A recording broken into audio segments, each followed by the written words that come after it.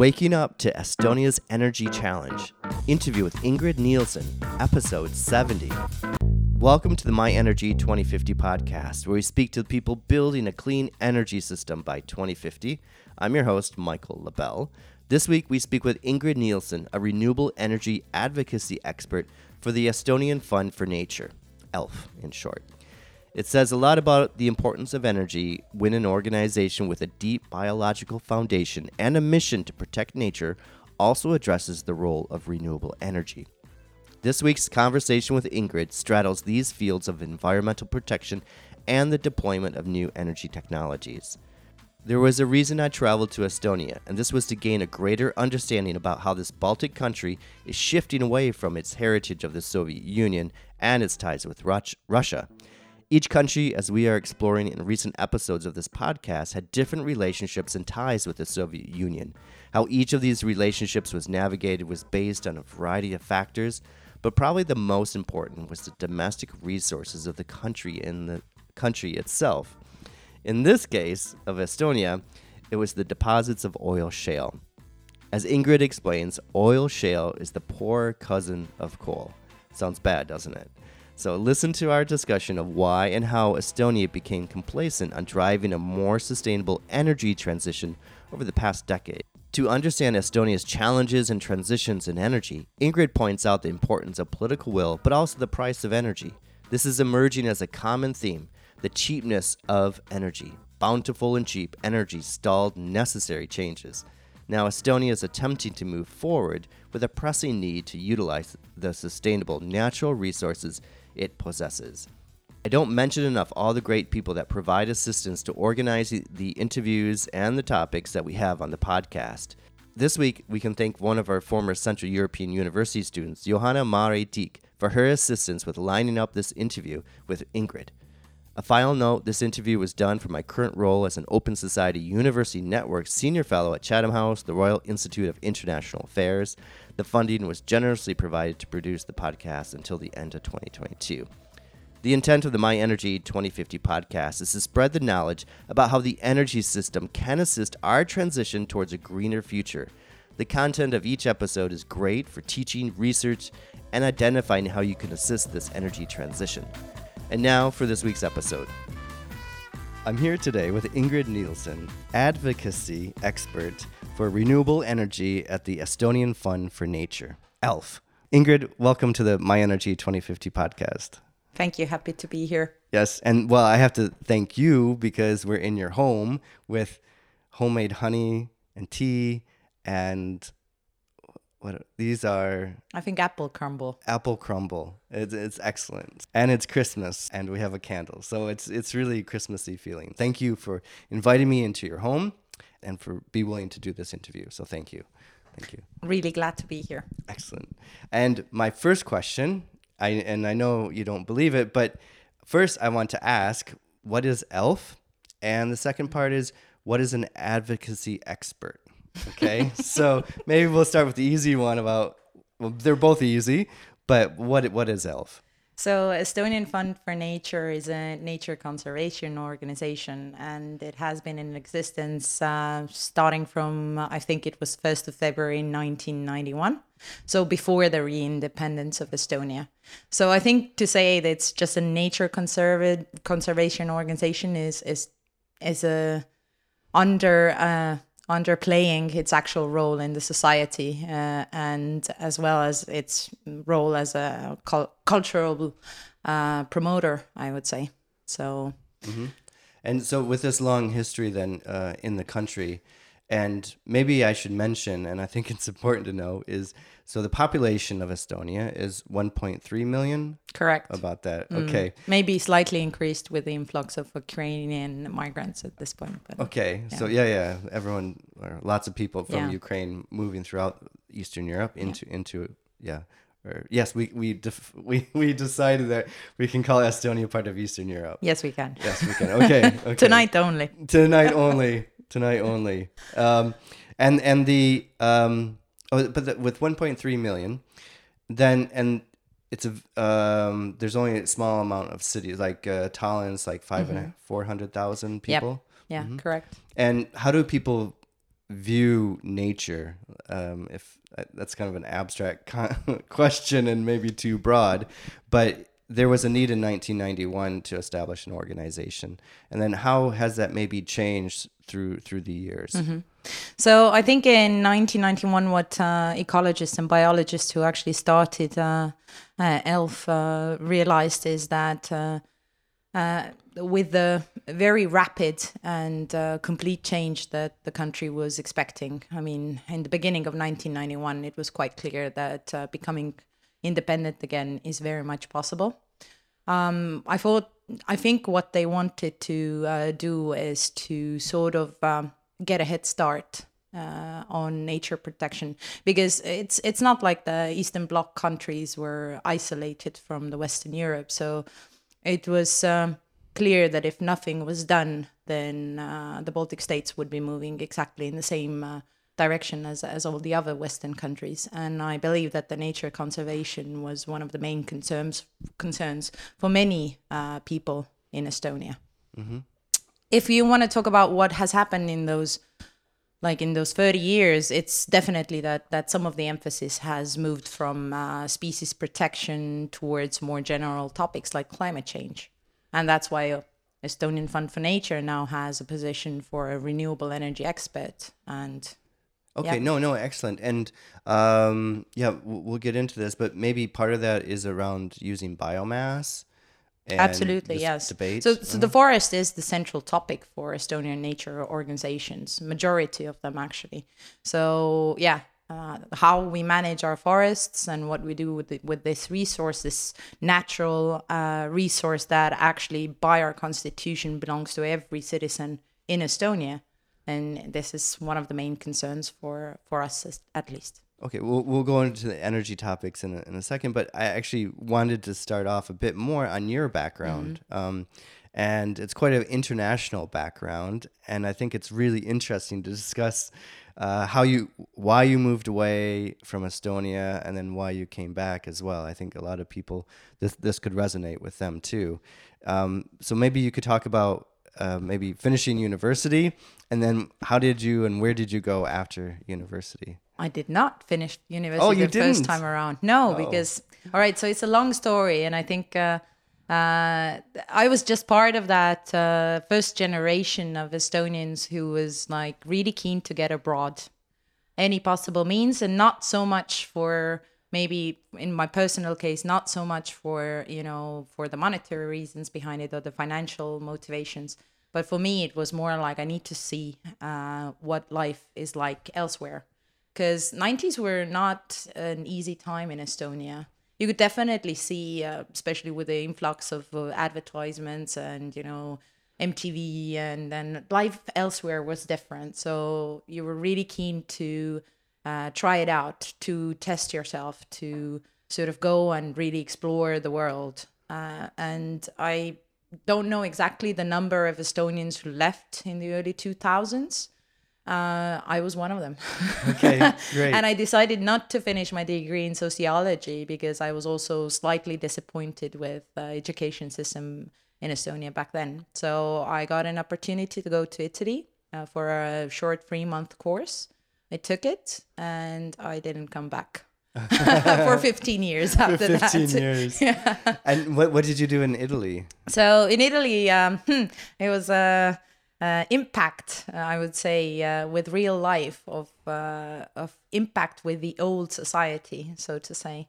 And after I had finished my course and I worked odd jobs, because apparently when you go abroad with no credit to your name, no cousins here and there, it's quite difficult. But yeah, I stayed in Italy for nearly 3 years. And then by that time I had met my husband, and we actually moved to Singapore to continue my grand tour of the world.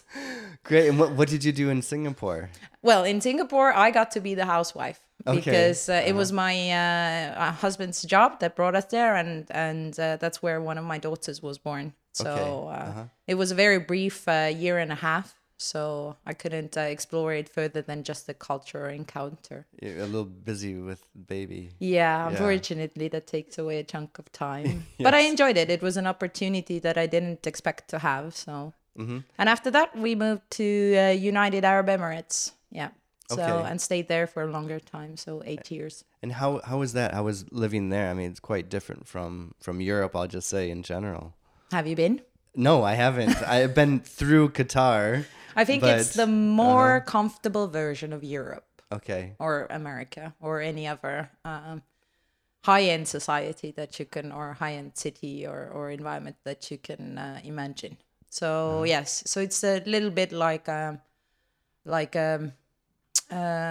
life removed. Not Okay.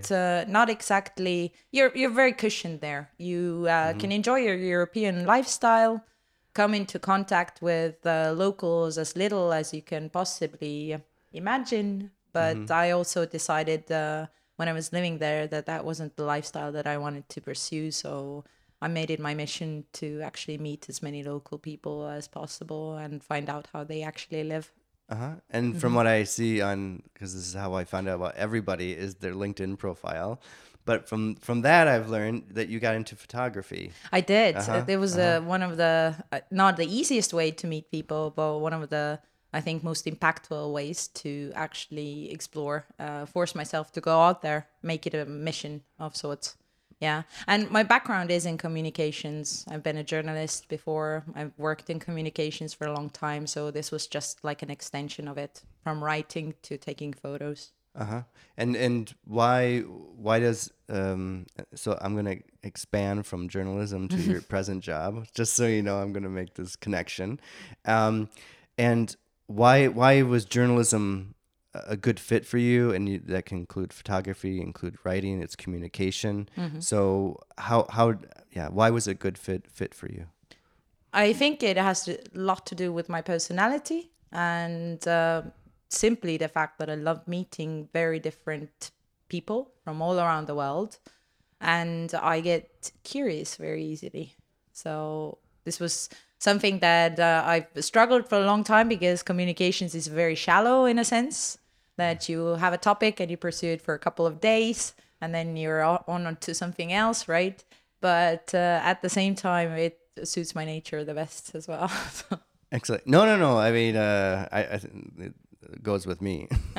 So That's why you're here in my house. Happened to become a professor by accident, and then, yeah. Yeah, right. I mean, by accident. Glad you mentioned it. A lot of the things in my life have happened by accident, just because I'm curious and I put my nose everywhere. So Yeah. I'm glad this podcast is about you and not me. So, well, accident and, yeah, I won't say fate, but yes, exactly. You end up with a interesting life by leaving home and going out. Yes. And I appreciate you talking about the 1990s. That's when I was pretty restless as well. And yeah, I went to Sweden on an exchange program, and somehow I ended up, coming back to Europe and been here since 1998. I left the United States. So yeah, this wanderlust. Yeah, you see. Yeah, exactly. Yeah, and it's but then I guess then we'll bring it back. Then you actually came back to Estonia. Yes, I did.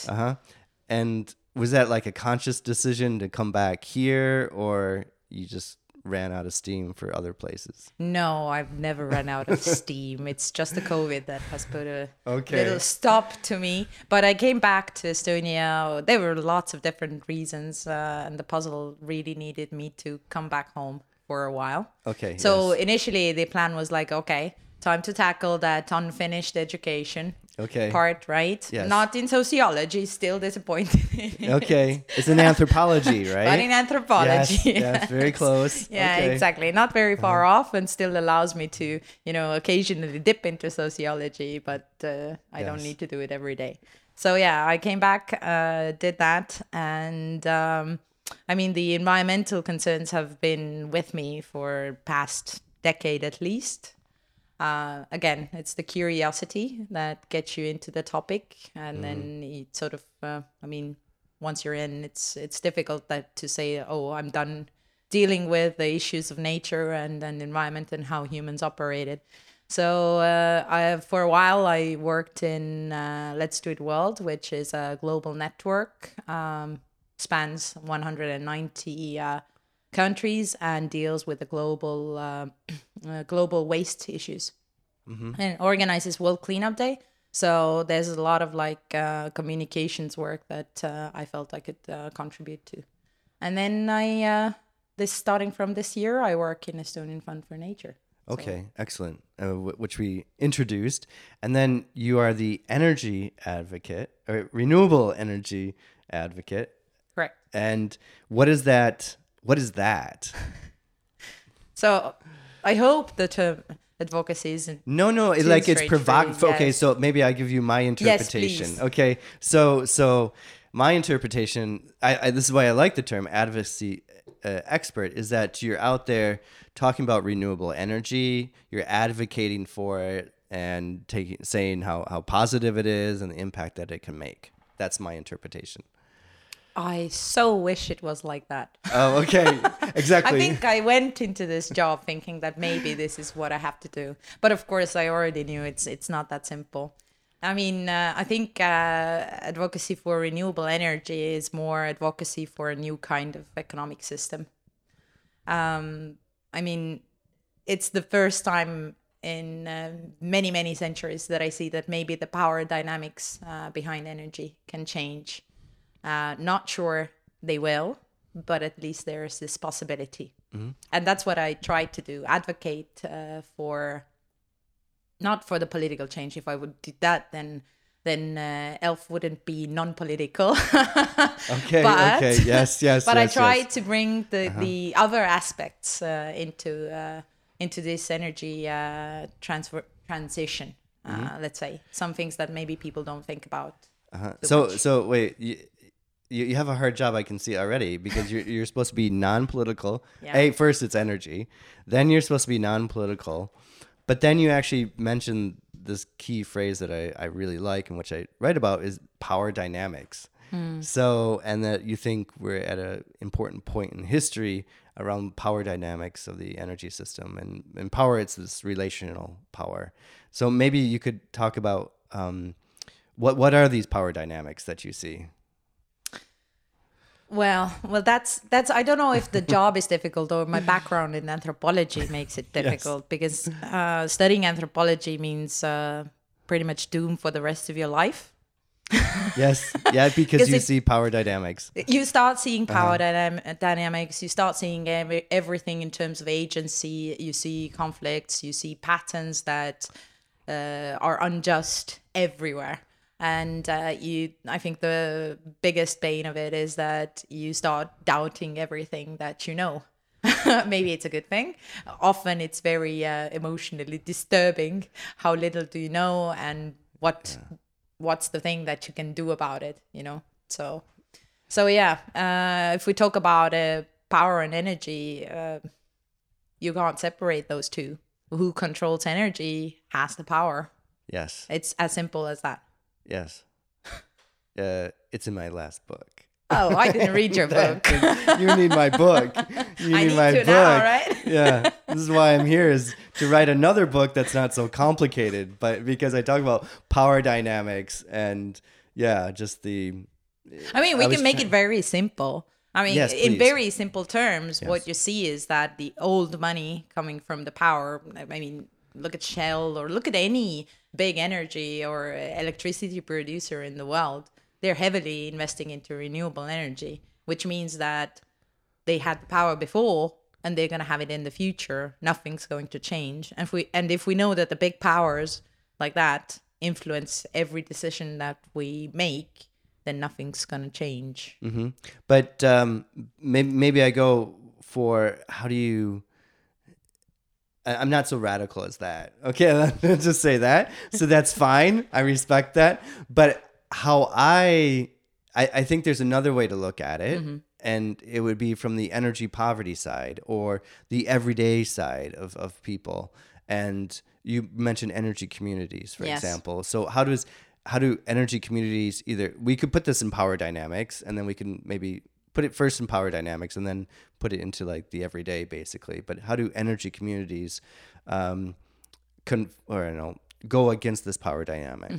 So who has the money or who has the resources has opportunity for agency. This is how I see it. So energy community is one way of allowing people to be the agents of their lives, to decide how do we produce energy, how do we then consume it? Do we want to consume it the way that we've had so far, that any bidder on the market who pays the highest price gets it, but then we have to live with the consequences of that? Or we can make that decision within that little circle of community because it's our production and we can change it. This is ours, our energy. We decide who gets to use it and how. So sort of it's a maybe more democratic process that I see. The beauty of it, it's definitely inherent in it. I know real life is always different than whatever we imagine. But at least the idea behind it is that it makes energy production much more socially just. And this social, there's so much there. So I want to talk about energy democracy, but I'll hold off on that because you brought up democracy. But on the socially just side of things, then we start talking about energy justice then.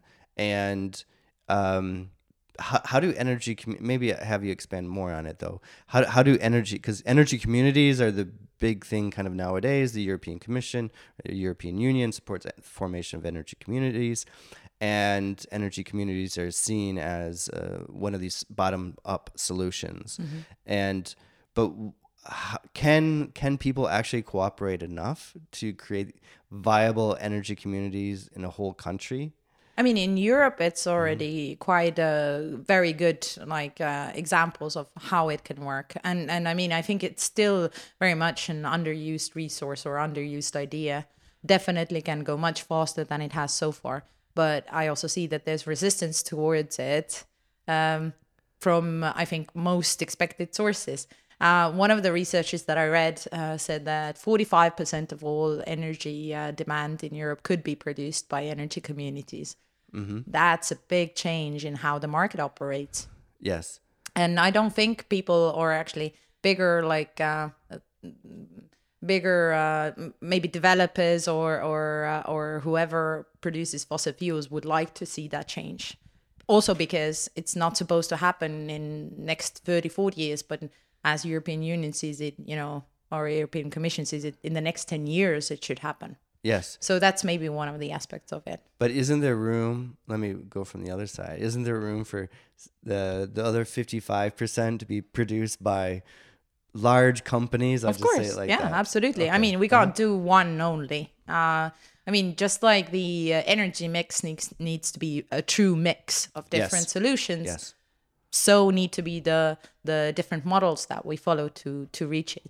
So I think there's space for everyone. The question is rather, is there willingness to try and make it more saturated in terms of options, and then share the profits amongst more stakeholders than it is right now. And maybe I'll hit on energy democracy just to see, and then we can move on a bit. But do you have anything to say about energy democracy? Because you brought about, you mentioned the democratic process in choosing energy sources or technology. So I think okay, you're not gonna. This is gonna be radical again. But this is what happens when I'm asked to speak about stuff. I try to concentrate it, and then I sound very radical. I'm just telling you where I come from, and you tell me where you come from, and I think it's better than me just. Yeah, it's fine. Yeah, I mean, if we talk about politically, yes, we have democracy. But if we talk about, for instance, our economical system, then I don't believe we have a democratic system. It's very much who has the resources controls everything, right? Yes. If I think about Estonian example, then our energy production has been concentrated in eastern part of our country, in the northeastern part, actually. So it's just one county that has taken the burden of this very actually polluting industry and industry that destroys landscapes and really doesn't give that much back to community at a wider stance. Like, yes, I understand it has brought jobs in, but those are low-paying jobs and not necessarily have improved people's lives so much. So energy democracy is important process in achieving the, distributing this burden around to where people actually live. So where you live, you need to produce your energy, because this is the only way how you realize that what kind of a cost it really has, and whether you're willing to live with that cost. Okay, so I'll paraphrase and say it's tightly connected to energy communities, where the energy that you are consuming, you produce, I would say, in a local, regional manner then. Is that right? And then when you talk about, then this I think would be really interesting to talk about, you talk about this one county here in Estonia, and this is what called shale oil, is right? And maybe you could talk about what shale oil is and the environmental damage of that. So shale oil is the poor cousin of coal. So it has much less efficiency than coal has, but at the same time, it's the resource that we really have abundantly here in Estonia. Actually, can we check this term, because it's oil shale and shale oil. So shale oil is the product that you get from oil shale, I believe. So oil shale is the rock formation. Let's check this. Yes. I'm never sure about this term in English. Oil shale, Estonia. Yeah. In Estonia, oil shale is used to produce electricity and shale oil. Exactly. Okay, so I'll just record this. So we're going to define it, and I think I said it wrong before, and then I think anyone can maybe understand why we would get confused. But in Estonia, because I've just Googled it, oil shale is used to produce electricity and shale oil.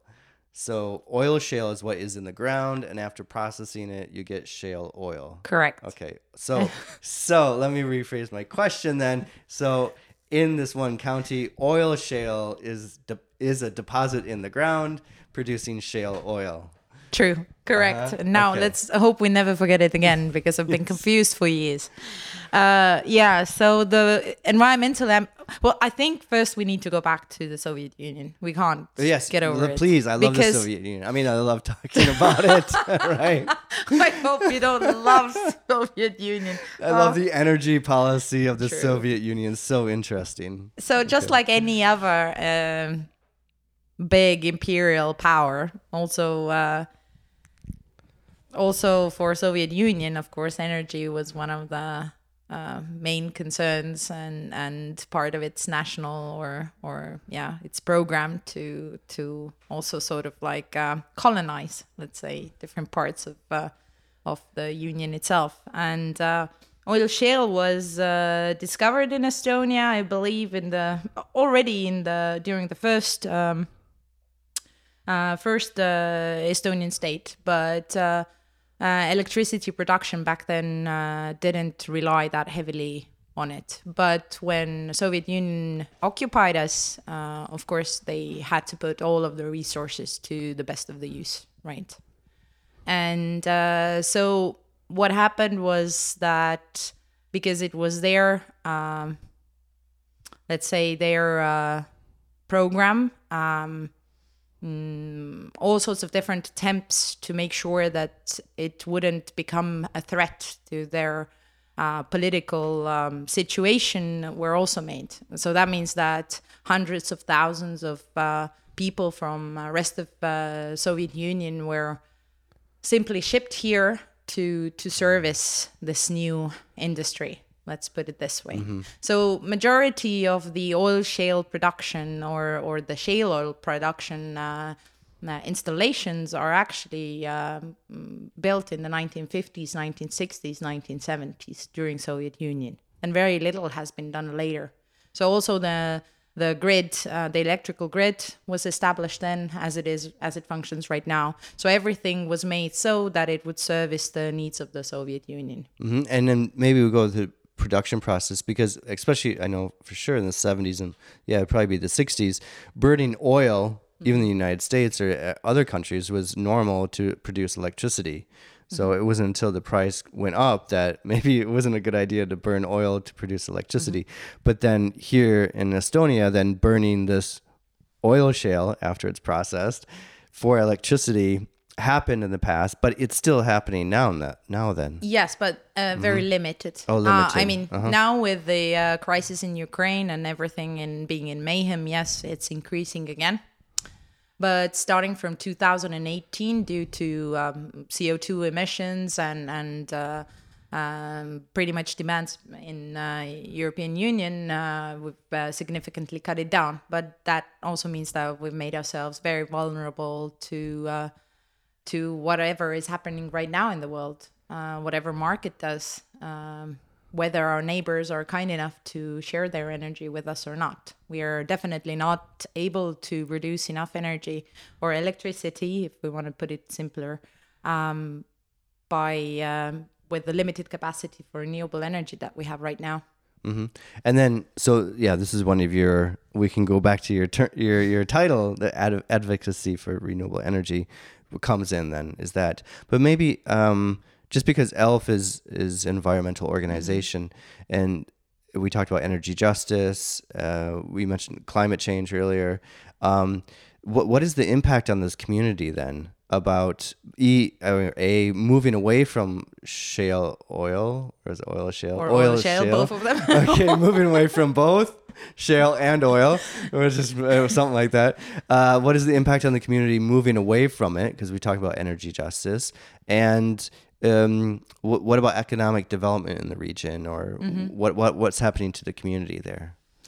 In that community, of course, concerns of this changing energy landscape are very, very painful, I would say, because I mean, we're talking about people who have built their lives around oil shale and shale oil. Each of the families is connected to that industry one way or another. Businesses that service the community are dependent that these workers have their income from it. And it's quite understandable that fear that this change will just leave them out there on the dry are high. And just like with any crisis, if it's badly managed, it's tragedy. If it's well managed, it's an opportunity. And I think Estonia hasn't done a very good job in communicating this as a great opportunity, but has maybe in some ways left the population a little bit alone with the topic, but not really badly. I mean, they are recognizing this and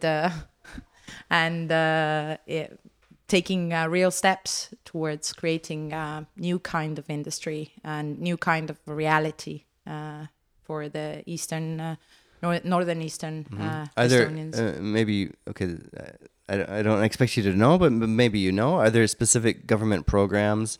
Is there like a managed phase out of this, or? I don't know if we can call it managed phase out. This is actually one of the things that environmental organizations have drawn attention to, that we're doing too little, maybe slightly too late, but not too late.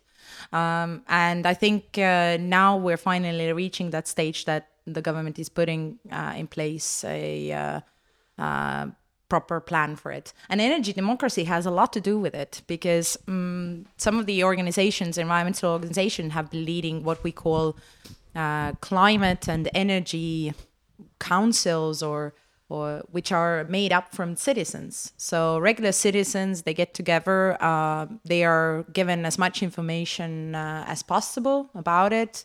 So they start to understand what are the issues, and they themselves can offer solutions, what they think, or at least set expectations of what they want to see happening to their communities and environment as well. Right. So this is one of the, citizen assemblies has been one of the ways on how to actually introduce better solutions for this huge It's a problem. great example of like why energy is so important and understanding the social ramifications. Okay, there's the environmental of that as well, but the social side of it. And do you think from the EU, because now there's this Just Transition Fund, do you see that maybe recognition of the social side by the EU can assist this community in Estonia? Absolutely, yeah. Unfortunately, I don't know why, but I think Baltics struggle with the same things a lot of the time. Maybe ignoring certain problems until they're pointed out to us that this is a huge issue, you got to fix it. We can provide some, assistance with it, but you got to fix it. Yes. So oil shale was actually one of those things that European Union said, nope, you got to stop it. So yeah, no, it's just crazy to think about.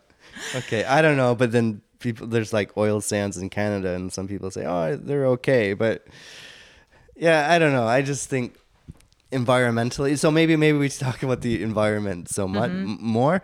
And what about the cleaning up the environment? It must be pretty bad up there or over there. I don't know. What's the environmental? In terms of environmental aspect, first of all, burning oil shale means actually pollution rates, air pollution is going up, right? So this is the immediate effect that people suffer from. But it also means that digging it up from underground means, just like with any other similar process, it means that you leave huge plots of degraded landscape on which you can't build anything anymore because it's unstable. And maybe one of the attempts that there has been is to consider those areas, as future nature reservations. But then again, generally the effects are so serious that you can't expect any normal rate of biodiversity to return to it for maybe even centuries. So, yeah, degraded landscapes. So there's no government policy yet about what to do with the landscape? No, because biodiversity hasn't been a concern for a very long time, for not just in Estonia, but I believe in most of Europe. Are you able, this is really interesting because, I mean, in some regions of the EU where their coal is being phased out, like Czech Republic, I know, and Germany as well, there's consideration for the communities and the environment, what to do in these former coal mining regions. Do you see that there's, theoretically, or it could be, or there actually is connection with this process, this Just Transition Fund or the Just Transition process I'm reaching here, but I'm just kind of like thinking this makes sense that here's a region that could benefit from this Just Transition Fund, the coal phase out. Yeah. It's not coal, but it's similar in the impact. Oh yeah, that money is being funneled into the area. Question is what is done with the money, because maybe the intention is one thing, but what comes out from the other end is different. I'm not an expert enough to say which of those initiatives that is being pursued with this kind of financing is actually doing something or not. I know that there are re-education programs, and I believe that they have gone very well.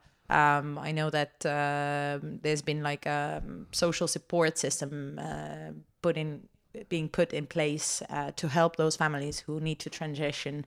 We have to wait and see how they actually turn out, whether they're okay or what's going to happen in the future. No, it's so interesting. So it's like one more pin in the map of Europe, where a just transition and the awareness on the social side of it, and governance and government side of it, and engagement, and without corruption, or without, maybe I just say, without saying corruption, I'll just say without bad government. Like here's a great example of, if there is good government and governance going on in a local community, it can be a positive example of the energy transition helping society. But if it's not done right, or if there's a lack of things that are actually done, then it's an example of a region that's going to suffer for a long time because of that. True. Absolutely, yeah. And I don't think, you can assume that governments are any different from the people that they govern. So a lot of the times you do have to struggle with those questions of not just corruption, but whether people are ambitious enough whether they actually are able to manage change and actually guide it. Are they to the level? Because we are talking about local municipalities, very small communities that have always done it this way. So for many people, it's very difficult to think differently on how they actually maybe even guide their own people. And as I think we all know, humans are not very successful in seeing the consequences to their actions. Yeah, I mean, but it's a great example of maybe the need for training the experts at the local community level and involving them more in the proper educational system, and then relying on them to, I don't know, what express or state what the community wants, rather than, say, an outside international consultancy company coming in, and they, as much as they try, they may not capture what the community really needs. Absolutely. I mean, I don't believe in meaningful change being led from somewhere else. It always needs to come from within. And for that, you need to give people not just information, but to give them ideas on how they can go about it, and really encourage them and engage them on all different levels. So I don't think that we're like a flock of sheep following whoever promises the best. At least I'd like to hope that we're not like that. But rather that if we're even given a chance and, a nice nurturing environment to discuss and to brainstorm and to maybe, just invent our own future, then we are much more likely to actually create change. Mm-hmm. And then maybe shifting to Estonia a bit more general, and creating change, this energy transition, and the area of more renewable energy in the mix here in Estonia. What is the situation now, or what does the landscape look like? I mean, is everyone like, yeah, we're going to go and have renewables all over the place, or I'm being optimistic there, or what is the state of things in Estonia in general? I think maybe 10 years ago there was this great optimism, but the past 10 years have shown that it's very difficult when there's little to no political will to actually go for it. And here comes in, if you have cheap fossil fuels, then resistance, or actually there's no willingness to imagine something new, start making really big changes in the system that otherwise works really well, right? So what has happened is that for the past 10 years, we've had hardly any new wind installations put up. And a lot of the times, there are two excuses that are usually brought. One is NIMBY, not in my backyard. Everyone loves that for some weird reason, yes, to say it. And then the other side of it is that the cheap energy mix hasn't really forced this development along. So a lot of big decisions haven't been made. And now we find ourselves in a situation where there's very big conflict between nature conservation and the wish to develop fast. Mm-hmm. Nature conservation in what area? Like against wind power, or what Against do you mean by wind power mostly. Okay. Yes, there's also resistance towards big solar parks as well, due to the fact that they compete often with agricultural lands. And in wind energy is conflict between forests, our last natural forests, and the necessity to develop renewable energy. Mm-hmm. And I mean, in the past 10 years, the solution, as far as I know, is these interconnectors with other countries, Finland, Latvia, for gas and for electricity. And how much do you think has that been a good development or a bad development, or kind of just whatever? It's a necessary development, because otherwise we wouldn't be able to.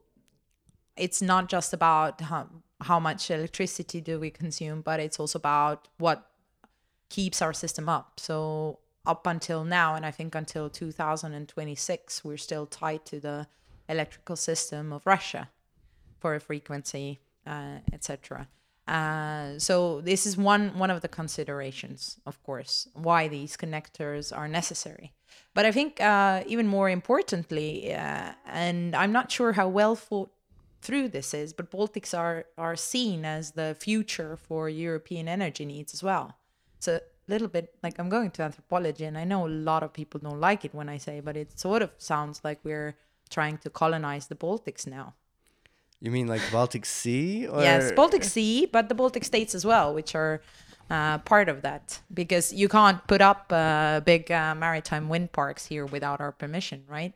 So, for instance, Estonia completed its maritime spatial planning in July this year, and suddenly there were tens of developers behind the door, so to say, saying like, we want to develop here. Majority of them are not, don't include Estonian investors, so they come from abroad, from Denmark, from Germany, from elsewhere, and I think it would be very naive to believe that they are here to provide for Estonians. Mm-hmm. They are here to provide for their countries. And but how do you do? So this is a genuine question. I don't have the answer, because it's a country of 1.3 million. Yeah. So how do you? And maybe we could talk about biomass. I mean, I don't know what it is, but it's such a small country. I don't mean in an offensive way. No. So I mean like a good way. Like Estonia is an energy community itself. Mm-hmm. Like you could take that approach, True. Or you could still take a neighborhood or city approach. All these different. This is why energy communities are complex like subjects, because what is an energy community? But anyways, with the development of the interconnectors.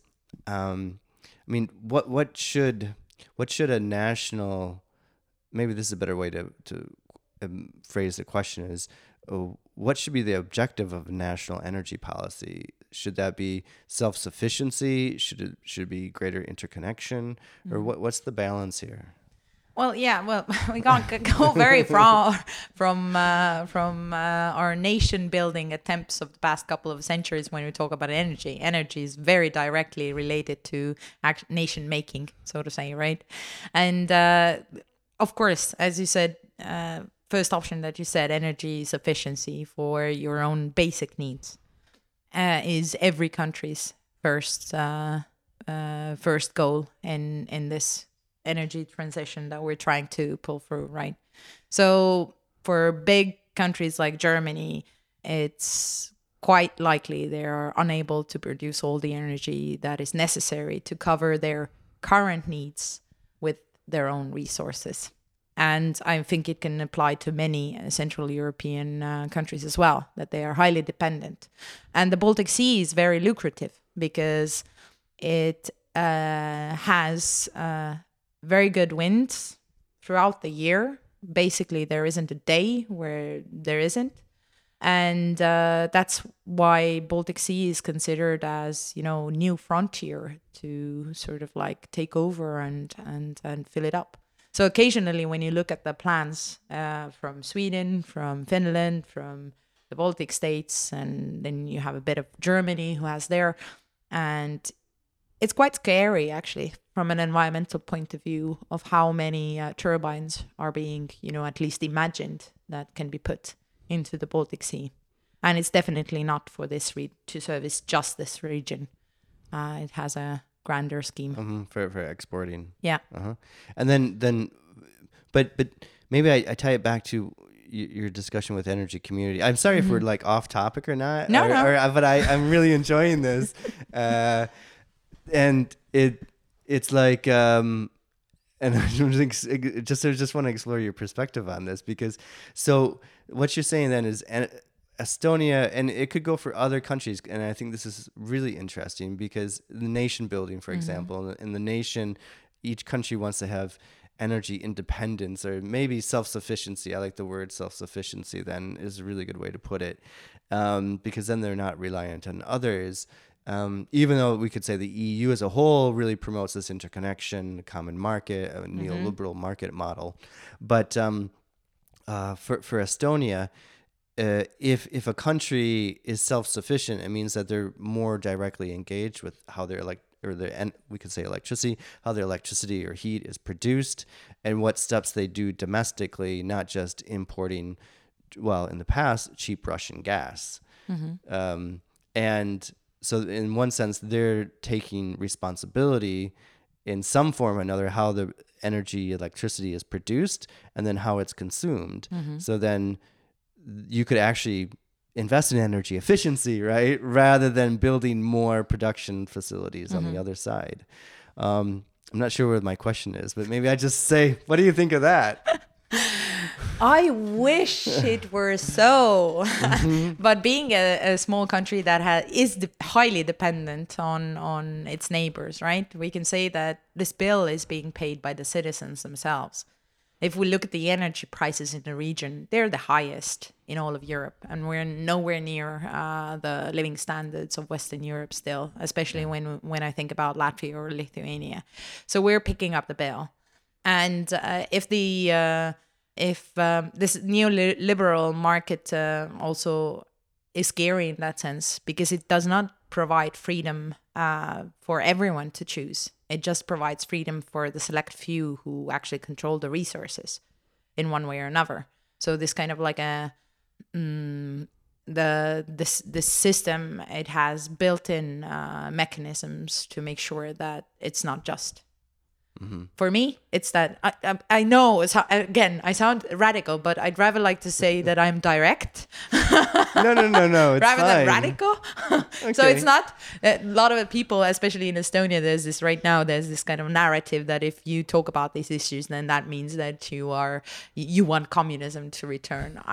Okay. I don't know. I'm guessing you don't. So no, I'm okay. I don't think so. Yeah. Communism, by the way, wasn't an economical system. It was a system made to support select few again. You know, it was very egalitarian. So no, it's just the human rights and everything economically. So and I think this topic is connected to energy community, and you're right that the Baltics pretty much is just one energy community. What I don't see currently is that it's an active energy community that understands its role. And again, I don't know if it's a political agenda to keep people away from energy, to really not educate them on this topic. And I believe it is so, because who has the energy has the power, right? And on the other hand, it doesn't mean that we don't have a market-based system anymore. It just needs to accommodate both. And I don't see one part of it happening. And I think that's also biggest part of my job, making sure that at least people are aware that this is happening and they have a choice and opportunity to change it, or at least to demand this change. Yes. Ingrid, I think that summarizes it really well, especially going back to the 45-55% split on that. So, I just think, more people are engaged or aware of their energy consumption and how it's produced. And I always feel like people, because I'm always talking to people about energy. That's the only thing I talk about. But people are always talking about, I want to have solar panels on my house or whatever. Like they hear about it. They want to have it. They don't know how to do it, this and that. But it always seems like people want to be engaged somehow at some level in their consumption. Okay, and maybe some people don't want to do it at all and be engaged in it. But I mean, if your neighbors or people coming together, and if it's structured right, getting to the structural aspect of the energy system. If it's structured right, people don't have to work that hard, but they're aware of it. And then, especially now that the market is so essentially short of electricity, and then being aware of the benefits of energy efficiency and the investment to energy efficiency, it can really benefit everybody. And how people live, talking about energy poverty, how people live in their homes could be improved, their well-being, the heat temperature in the house. All these things have a dramatic impact when we think about being in control to some extent around the energy system. But I think another aspect of awareness that comes with it is when you actually get to know how the system works. You manage to get some sort of agency and power back in terms of influencing also those big developments. Currently, I mean, my heart aches when I think about how Amazon has secured its, green energy source. So this is energy that is buys it. I need this amount of energy, I buy it, and then it's entirely up to me what I do with it. And if you look at what these like big corporations often do, is that their practices actually make us even more dependent on those very few resources that we have left, and sort of like decreases our opportunities to have a meaningful and nice, not nice life, but meaningful and good life when those resources actually start shrinking, which is going to happen very soon. So I believe, I very strongly believe that because people don't understand how energy production works, don't understand how it's related to the way that we operate in our daily lives, how it's all interconnected. Until then, they really do not understand the necessity to influence those big systems. And if they don't, then nothing will change. We will still continue to dance the dance that the big corporations, multinationals, and big money dictates us to. Mm-hmm. And then maybe we'll start wrapping it up and bring this around. I think we're getting there just naturally about biodiversity and ELF then. So by what are the challenge of biodiversity in Estonia? What are the challenges? And then maybe if that's connected to energy or not. I think the challenge is that we know what happened in the Western Europe while we were, under the Soviet occupation, and when we were actually enjoying the fact that our nature could have had the opportunity to restore itself. So in 1991, when we regained our independence, we had this abundant resource that had regenerated itself within the 80 years. And instead of maybe managing it properly, especially in the 2000s, proper plundering of it started. Wait, are you talking about the trees or what do you mean? Forests. Okay, yeah. Forest. If I'm talking about forests, forests are huge ecosystems that are full of 20,000 of our native species. The majority of them are in forests. So the plundering started in the 2000s, and now we're finding ourselves where we are just repeating the mistakes done in the West, and we're not doing it any better. So biodiversity crisis is also pretty much geared into the way that we operate here as well. And unfortunately, it's not decades off. We're talking rapidly degrading ecosystems here in Estonia. So in the 1990s, a lot of trees were cut down. Or not in the 1990s, in the 2000s. In the 2000s. When a lot of foreign investment in this sense was put into Estonia, that 50% of our wooden biomass currently is exported to heat Danish homes. Well, not just Danish, some other countries as well. Yeah, the wooden pellets are exactly. exported. Yeah, 50%. And the society is not gaining much from it because it's the business owners who do, but not the society. We just get to watch how our forests are pretty much just fed to the furnaces. And what's the nature protection level in Estonia?